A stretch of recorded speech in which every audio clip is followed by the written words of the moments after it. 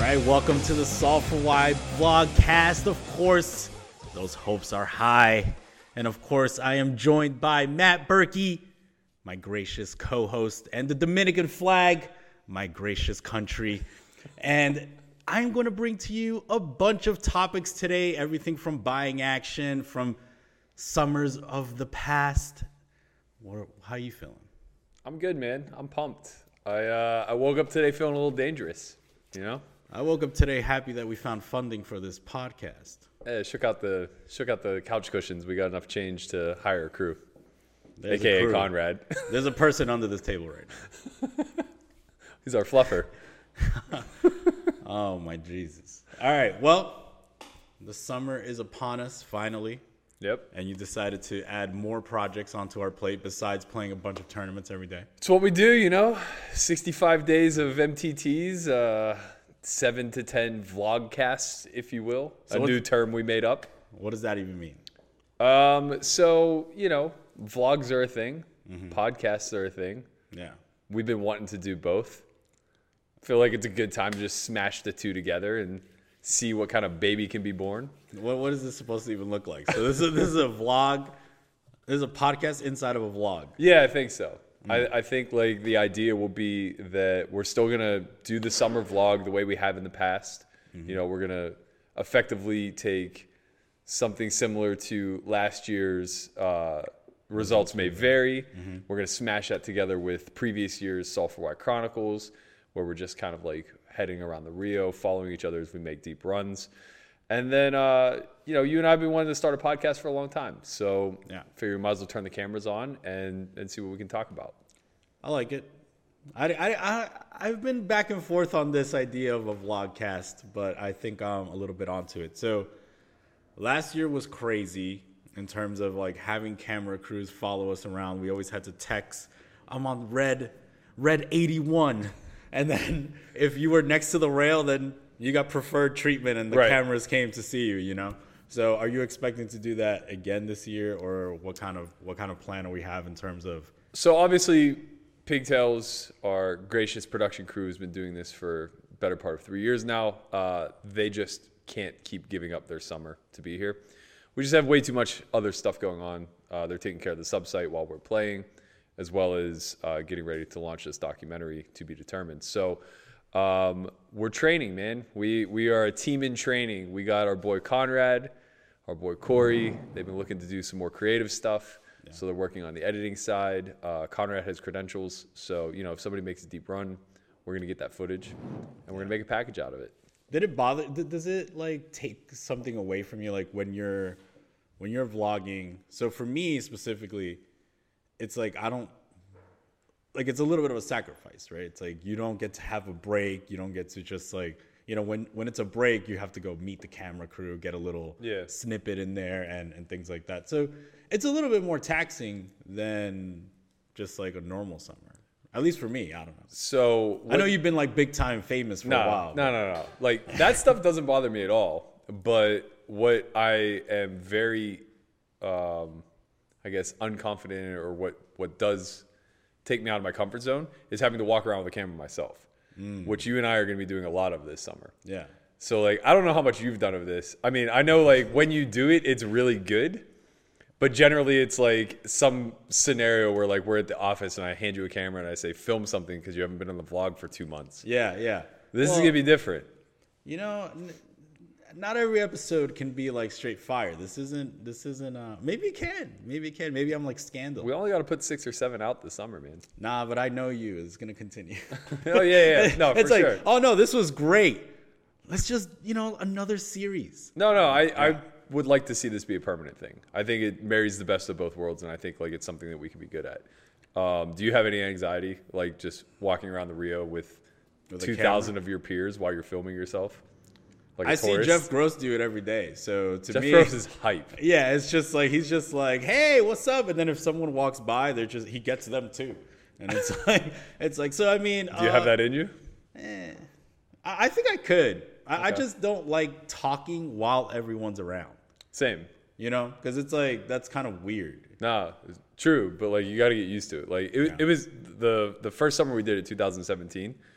It was really tough because, you know, most of it kind of fell on me in a lot of ways. Like even when Jai made his deep run, I was in another event and I was like passing the camera to you. Yeah, and, like, yeah. You like filmed your feet. Like we got a solid like minute and a half of footage of like your feet and Dugan. And it was just like, I think there's somebody playing heads up right now, but I'm not entirely certain. Was that the same summer where?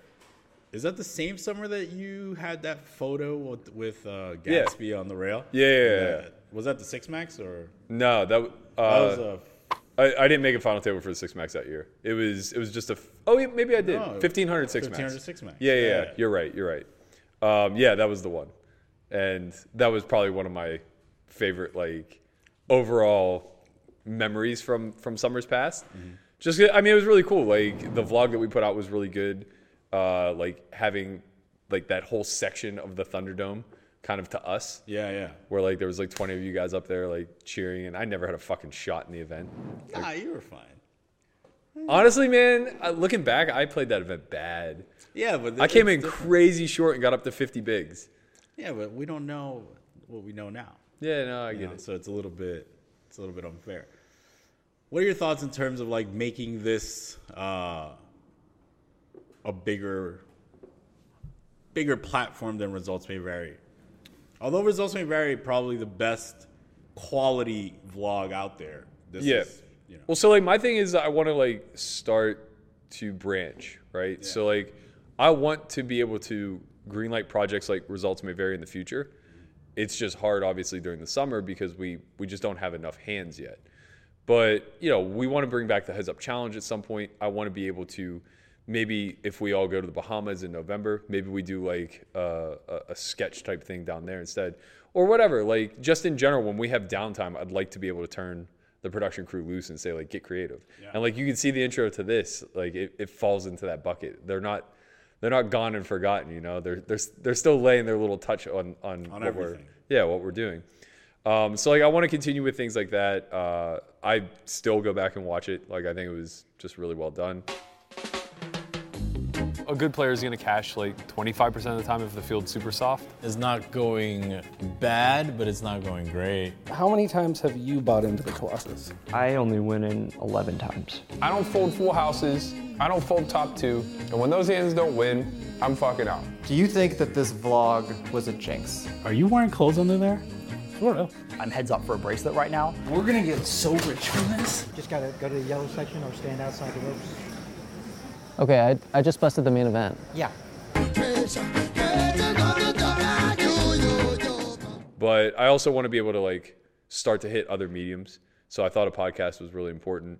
I think that like, you know, we can begin to do like shorts, not like comedic shorts or anything like that, but more so just like mixing the world of like entertainment and poker content and, you know, training all into kind of like one vat. I like my montages in those vlogs. Yeah, of course you do. They're just like, they're pretty insightful, you know? And they're always like sparked by something you say. It's just like, oh, you think I'm boring? Oh, okay. I'm really excited to like, you know what's interesting about the like recording something while it's happening? Because like most of the time, and I think this is what makes vlogs so crazy and good, is that you kind of catch it in the moment. It's not like something that is like, oh, this is what happened to me. It's like, no, this is happening right now. Yeah. You know?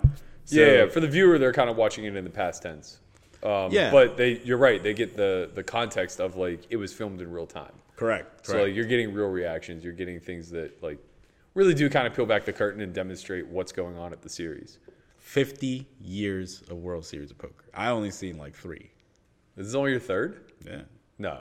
Yeah, 1, 2, maybe 4. Maybe 4, but that's it. Well, how many times have you played the main? 3. So this is 3. Okay. Yeah. What are your results in the main? I cashed once. First time? Yeah. And then you missed the last 2? Wrecked. I sent him a taco emoji that said, want a taco about it? That's cute.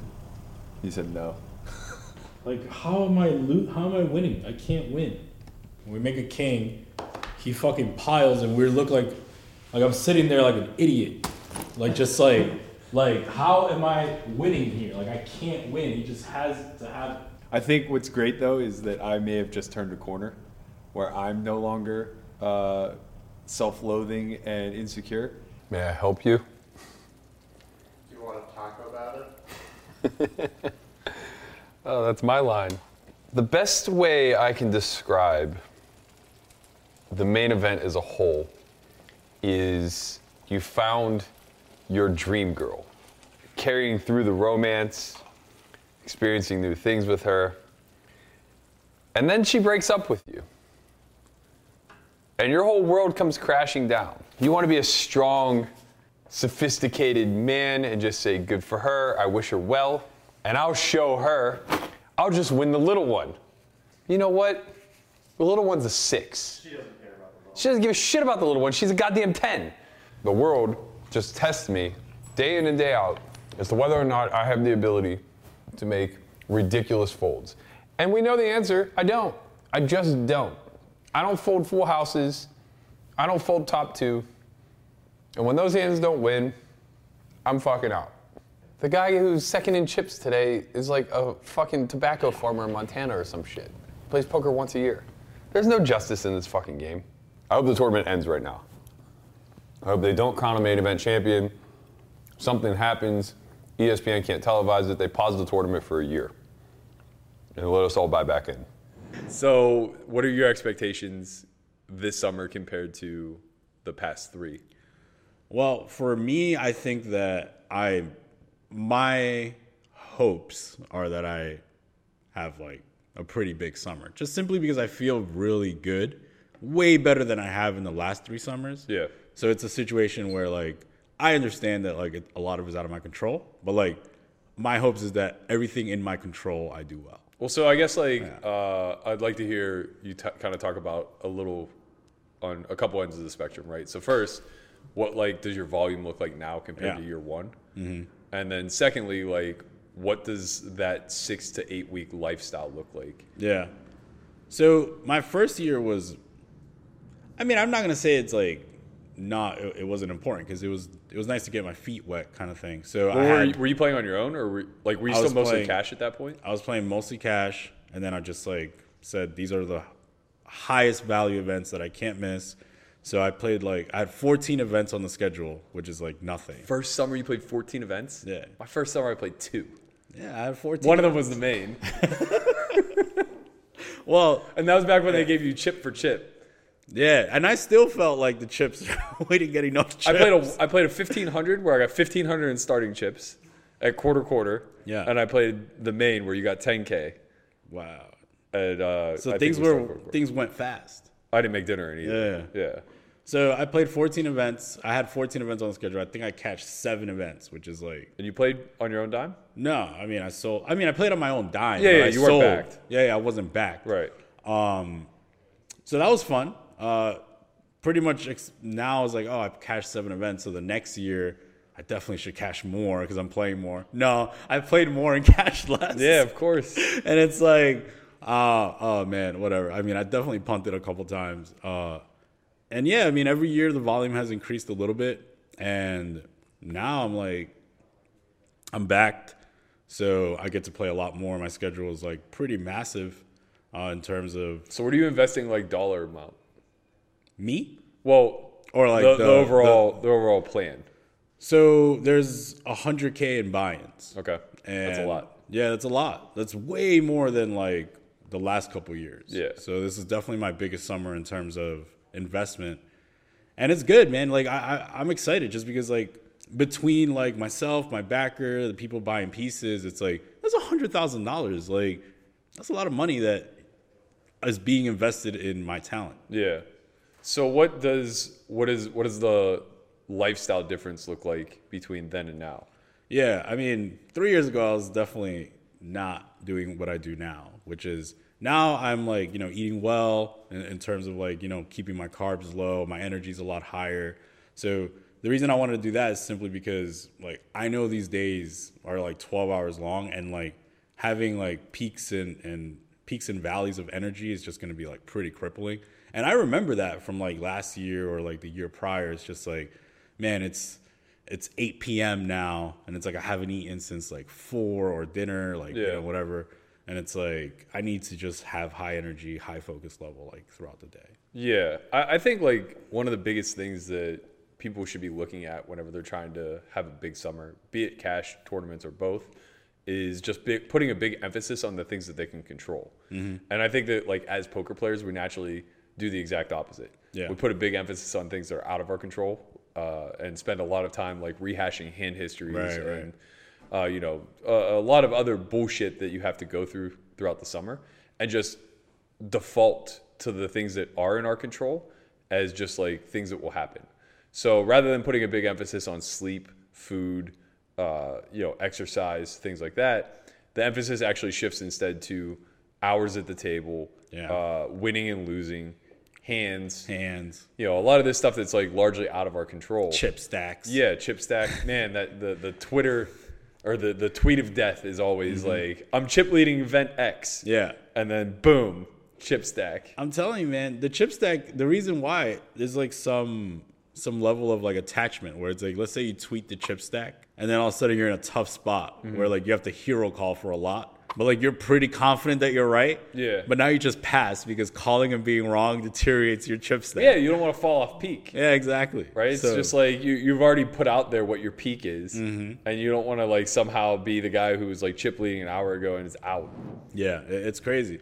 I mean, what's your schedule in terms of the series and like what you've been doing of like prep? Yeah, so I mean, like there's been a massive gradual increase for me. The first 7 World Series I played, I was strictly a cash game grinder. So like I would play somewhere between 5 and 12 events. I still feel like I'm a cash game player though, like at heart. But like it's different now. At heart, you know? I am too at heart, but it's like where the money is to be made during the summer isn't in the cash games anymore. Right. They used to be like super soft, but like the people who come here strictly to grind cash are going to be really solid and competent and tight. For sure.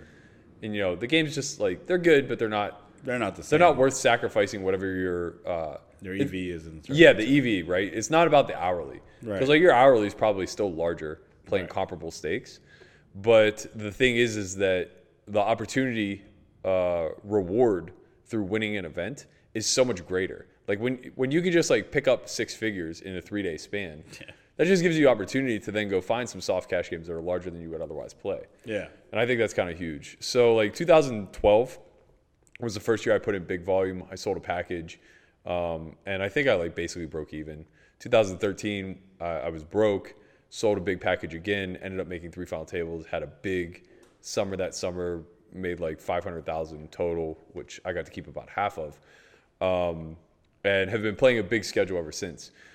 And you know the thing is that the big game runs every single day during the summer. Yeah, I remember that. And it's good. It's as good as it will ever be during the year. But because of that, my seats are far less frequent. Right. And then on top of that, like I have most or all of my own action now. So I'm just like investing heavily in the series this year. I have like 56 events on the schedule or something like that that I have 100% of. Yeah. And then huge. I'm like weighing my options with the 50K and the 100K, which I'll obviously sell to if I decide to play. But yeah, early success will dictate a lot. I'm just trying to rip off this big 50, man. It's everyone I'm is. trying everyone. to be the guy. Do you think that's going to be the biggest tournament ever? Oh, for sure. They're going to shatter the record. Yeah. I think like all 4 flights sell out for sure. Yeah, I'm planning on like going down there regging for the Thursday flight. So you spoke a little bit about the like buying and selling action. What do you think the marketplace of buying and selling action is right now? Because like for me personally, it's like I don't even enter the marketplace. Yeah. Like I'm pretty much just like send out a couple messages. I'm like, yo, you got a private network. Right. Like I'm selling. We negotiate the markup, and it's just like boom. Right. You know. I feel like blessed to have that because it's like I'm there watching, you know, so like whatever my backers, like let's say like the exposure is too high for the series. Obviously, like I can't, like my backing agreement won't allow, like I don't want to get into like I don't want to put all that on the stake. Yeah, right. Yeah. So like whatever we sell, but you know, selling 100K worth of action is not like the easiest thing in the world, right? Right. So I'm just like, wow, I'm like pretty lucky. I could just like hit up my network and hit up my stake and just like put it all on. Yeah. But what do you think the state of buying and selling action is right now? Because for me, I'm like, I'm looking at it myself where I'm like, if someone's on the marketplace, that's already like a sign of maybe it's not that good of a buy. But how do you think? So here's the thing. I think it's not even remotely close to being a seller's market right now. Like, it is a massive seller's market. And the reason being is because the average buy-in has gone way down and the amount of volume you can put in has gone way up. I see. So those two things correlating has made markups from the floor standpoint rise tremendously, right? And the irony is there's never been more scrutiny to markup than there has been this summer, right? We saw the tweets leading up with Deeb and vibes. Freudian slip, man. Freudian slip. With the whole Deeb and vibe thing that was going on, and there was a bunch of other things that were called into question. But what ended up happening is that the floor tremendously rose, and the reason why the scrutiny is actually coming into play is because people who otherwise would say it's not worth me to sell because I think my hourly is worth more or I'm personally worth more, I have a higher ROI than the market would ever pay, right? So usually what you'll see is a big compromise in the ceiling of all this, where the best players are just not selling because it's just not worth it, right? They're the best, so they have some form of liquidity, and if they don't, they have a strong network who's willing to pay their price. What's happening now, though, is we have some very talented players who just can't afford this amount of volume, right? So they're forced to sell. And the other side of that coin is that staking is all but obsolete. It's gone. I feel like it's, so in my view, I feel like it's around, but it's like really hush hush. Super, super, super quiet because nobody wants to get involved. Nobody wants to take on more horses that they haven't spent years vetting or whatever the case. So like before, you just used to pluck from an online player pool. And you could tell like through volume like who was decent and who wasn't. That's kind of gone. And now you have this shroud of mystery where you have to guess based on Hendon mob results and things like that. So staking is really diluted, meaning that more people are hitting the marketplace that otherwise would have been able to find backers in the past. And they're charging exorbitant amounts because they're testing the ceiling, not the floor, right? So what you're finding is like there's a lot of bad buys between like 1.1 and 1.3. It's just heavily hyperinflated.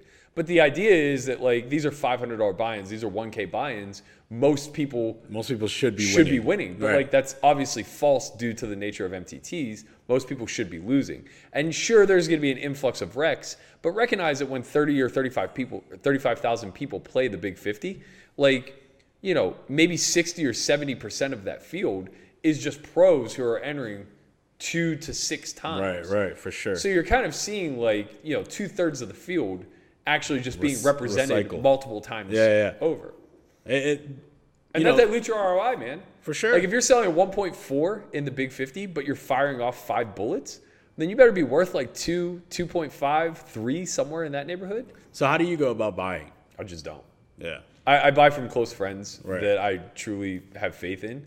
And it's one of those things where it's like, I'm sure there are a lot of really good buys. Like I actually bought a piece of Sasha because she's playing mostly PLO. And I just have no exposure there. And we also understand like she's probably I think she works. okay. You I know? think like, she works. And I want exposure to what I think to be soft game types that I otherwise don't have. And I thought she was selling at a reasonable price. Yeah, for sure. But like, you know, that's kind of a one-off.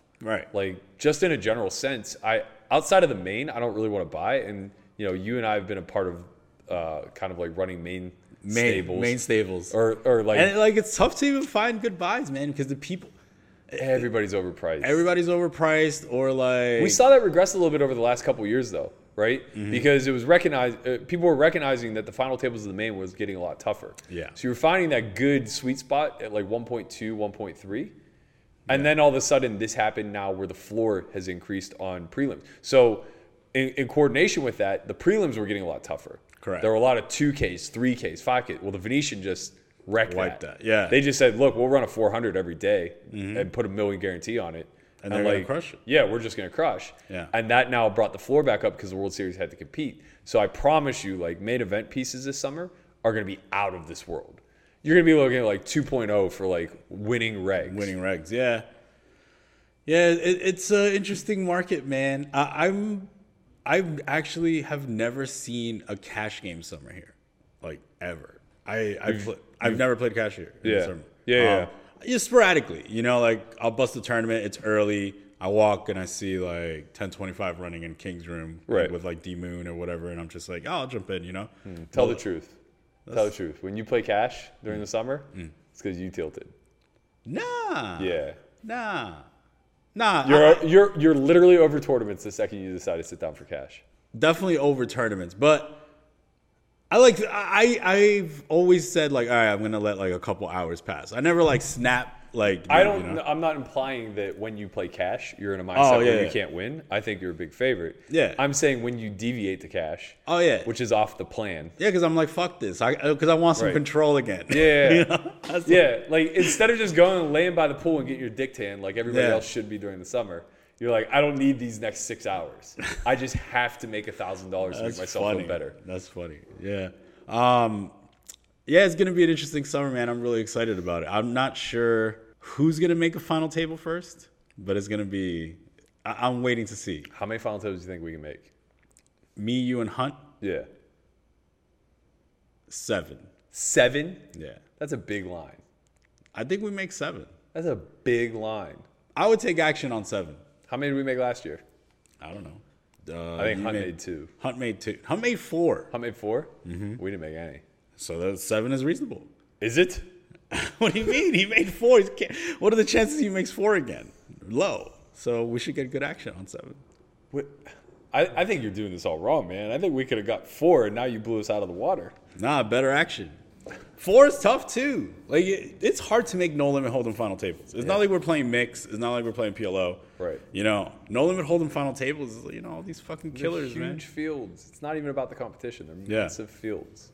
Yeah, the massive fields, massive land. How do you traverse these fields? Patiently.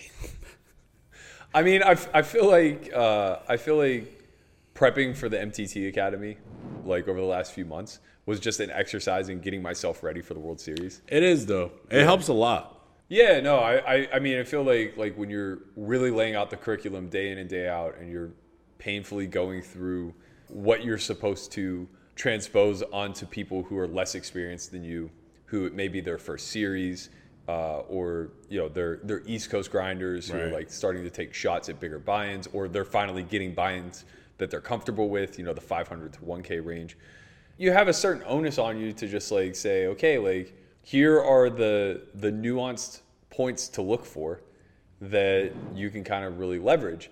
And the thing is that the structure's changed a lot. Yeah. So now we're operating big blind ante. We're operating with much deeper stacks to begin with, and like that's gonna alter the state of WSOP MTTs a little bit. I loved the structure before, where like by dinner you knew a quarter of the field or more was gonna be gone. Now it's gonna be long.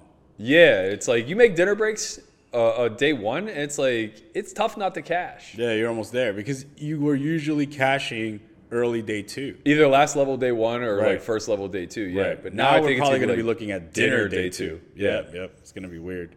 Yeah, but I mean, you just understand that like you're extending a certain phase of the event, and that just requires you to readjust your incentives. And do you think that brings down your ROI overall, just because you'll be playing less events? Well, yeah. I mean, obviously, like you're going to end up playing longer in events where you don't cash, right, or where you cash for little, minimal, right? But I think the payoff to that is first place is going to be larger in all events. It's a give and take. It's like, yeah, you're going to be wasting more hours where you make no money, but when you have that big score, it might be worth like 25% more. It might be worth 30% more. That's a pretty big uptick. I think it also brings in the cash game players that are like, oh, I can't play these short stacks. Now all of a sudden they have a little bit more maneuverability. They might fire it. Man, I hope you're right, because that means that in 2019, cash game players are still stupid. And I am a cash game player. Like I love it, and I would never, I definitely have that certain arrogance about me where like tournaments aren't poker, and cash games are really like where deep stack. Let's go. But it's like if you play enough of both, you recognize that they're separate strategies. And if you're bitching about like the early stages not being deep enough, or the middle stages not being like, you're just wasting your time even being in the event. So I've never played cash during the summer, obviously, besides like the sporadic. But like for players that do come here and say like, I'm playing cash, like what do you even look for? Like, because I know I play my main game is like 5-10 at the win. Right? Yeah. So sometimes I'm there, and obviously we'll talk in terms of like normal games, and then we'll talk in terms of like the hush hush games. Yeah. Whatever. So like I'm there and I'm in a game with Harrison and he's like, oh yeah, every day we're here every day at the Wynn, every single day. Like, you don't even have to go anywhere else, whatever. So like obviously that's the cash game side, So how does a cash game player go about finding good games? How do they go about like how should their schedule look like? I've never done it, so it's hard, man. It's harder now than it's ever been. Yeah. Because your hourly is so much more scrutinized now than it was like in 2012.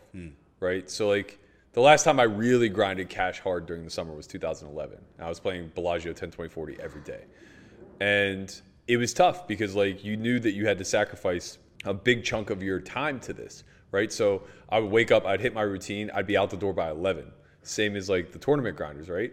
And you hope to catch the morning crew so that you can get to a game relatively soon. Yeah. But like if you miss it and you show up at like 1:30 or 2 after people start busting the events, it's over, man. You're on a 50-person wait list. That's crazy. And like there's nothing you can do. You can't just say like, oh, okay, I'll leave and come back. Yeah, you know what I mean? Like, because it's just forever. 50 for the rest of the night. Yeah. There are no tables. There's nothing they can do to accommodate. So, like, you just have to understand that, like, a big part of being a cash game player is you have to play bigger because your hourly is being cut by the amount of time that you're on wait lists. That's crazy. And the smaller you play, the longer the list. It is, yeah. 1, 2, 2, 5. Honestly, they should just, and I hate to say this because I know that, like, it's kind of unfair. But honestly, it would do the entire poker ecosystem a favor if they just didn't run 1-2 anywhere in the city during the World Series. Summer. Yeah, that makes a lot of sense though, right? Because the 2-5 list is like 50 deep, 100 deep. Yeah, and the thing is that the vast majority of the players in the 1-2 games are losing players to the ecosystem anyway.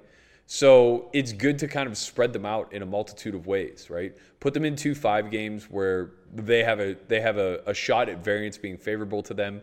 And they don't necessarily go broke as quickly.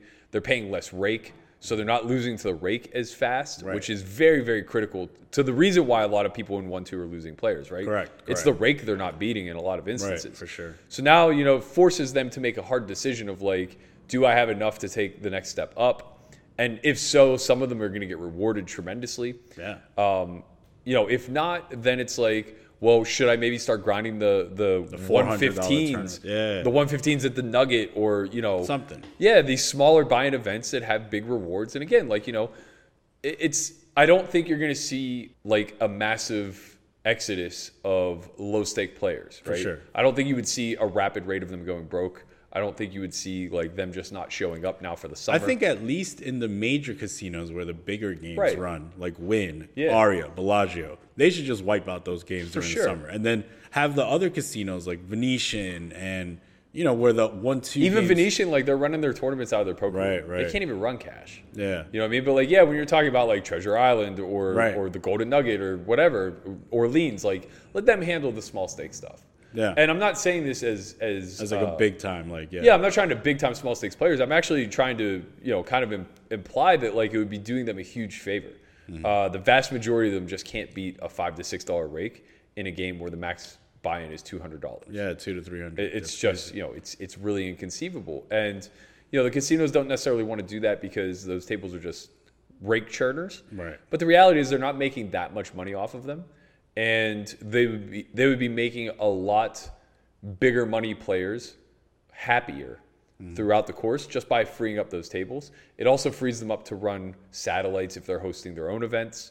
It also frees them up to now, pass those players throughout the entire ecosystem. And, this is the problem where I think most rooms cut off their nose to spite their face. They say poker's a losing endeavor. We don't care like what the ultimate long run goal of it is, yada, yada, yada, right? But the fact of the matter is, it's like if they're making the same amount of money at 1-2 and 2-5, the rake is the same, right? So it doesn't really matter. If one of those keeps your poker room open longer, spread it more. Right. You know what I mean? Don't cater to a lower level. And I'm not saying that 1-2 should be abolished. It shouldn't. The rake should just be alleviated. Yeah. But I understand with operating costs, that's hard to do. So it's just like at times like this where there's an influx of tens of thousands of people, we should be a little bit cognizant of what will keep the bottom of the ecosystem most healthy. Yeah, no, that's a good point. Have you ever thought about just being like advisor to like rooms and stuff?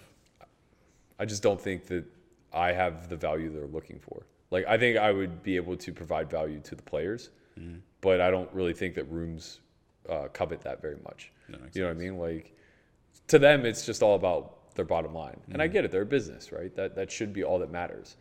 Poker initiated as a loss leader. It was like, let's get people in the door so that they can lose in the pits. And it turned into a very skilled, competitive profession. Yeah. So now it's kind of like an auxiliary extension of a lot of casinos. How about the other games now? The hush hush ones? Yeah. How about the other games? I've been trying my best, man. I've been trying to get in there, you know, like a little rat. Like, just like I want to get in here, right? All right, the game's about to start. I'm going to sit here, you know? But obviously you've been inside. I'm like kind of on the outside looking in, like just trying to knock on the door for like the bottom of those games. What's there? Because obviously that's tough. It's super hard, man. I mean, you know, look, at the end of the day, just like the bottom of the ecosystem needs to be protected, the same holds true for the top. What I can't get behind is the poaching. Right. I think that it's just like one of the most egregious things in the world. The fake lists, things like that. Like, I totally am on board with keeping things on the up and up. And I'm totally like, I have empathy for everybody who's kind of like on the outside looking in. Right. You know, I had been in that situation myself prior to getting into the Ivy Room game. A while back, there was just this special player who ultimately ended up moving to LA. He was a big part of like the Garrett, Aussie Matt scene. And, you know, I was just shut out of every single game. I was the first one on the list every day, and it was just like the game was going to start and break 9-handed.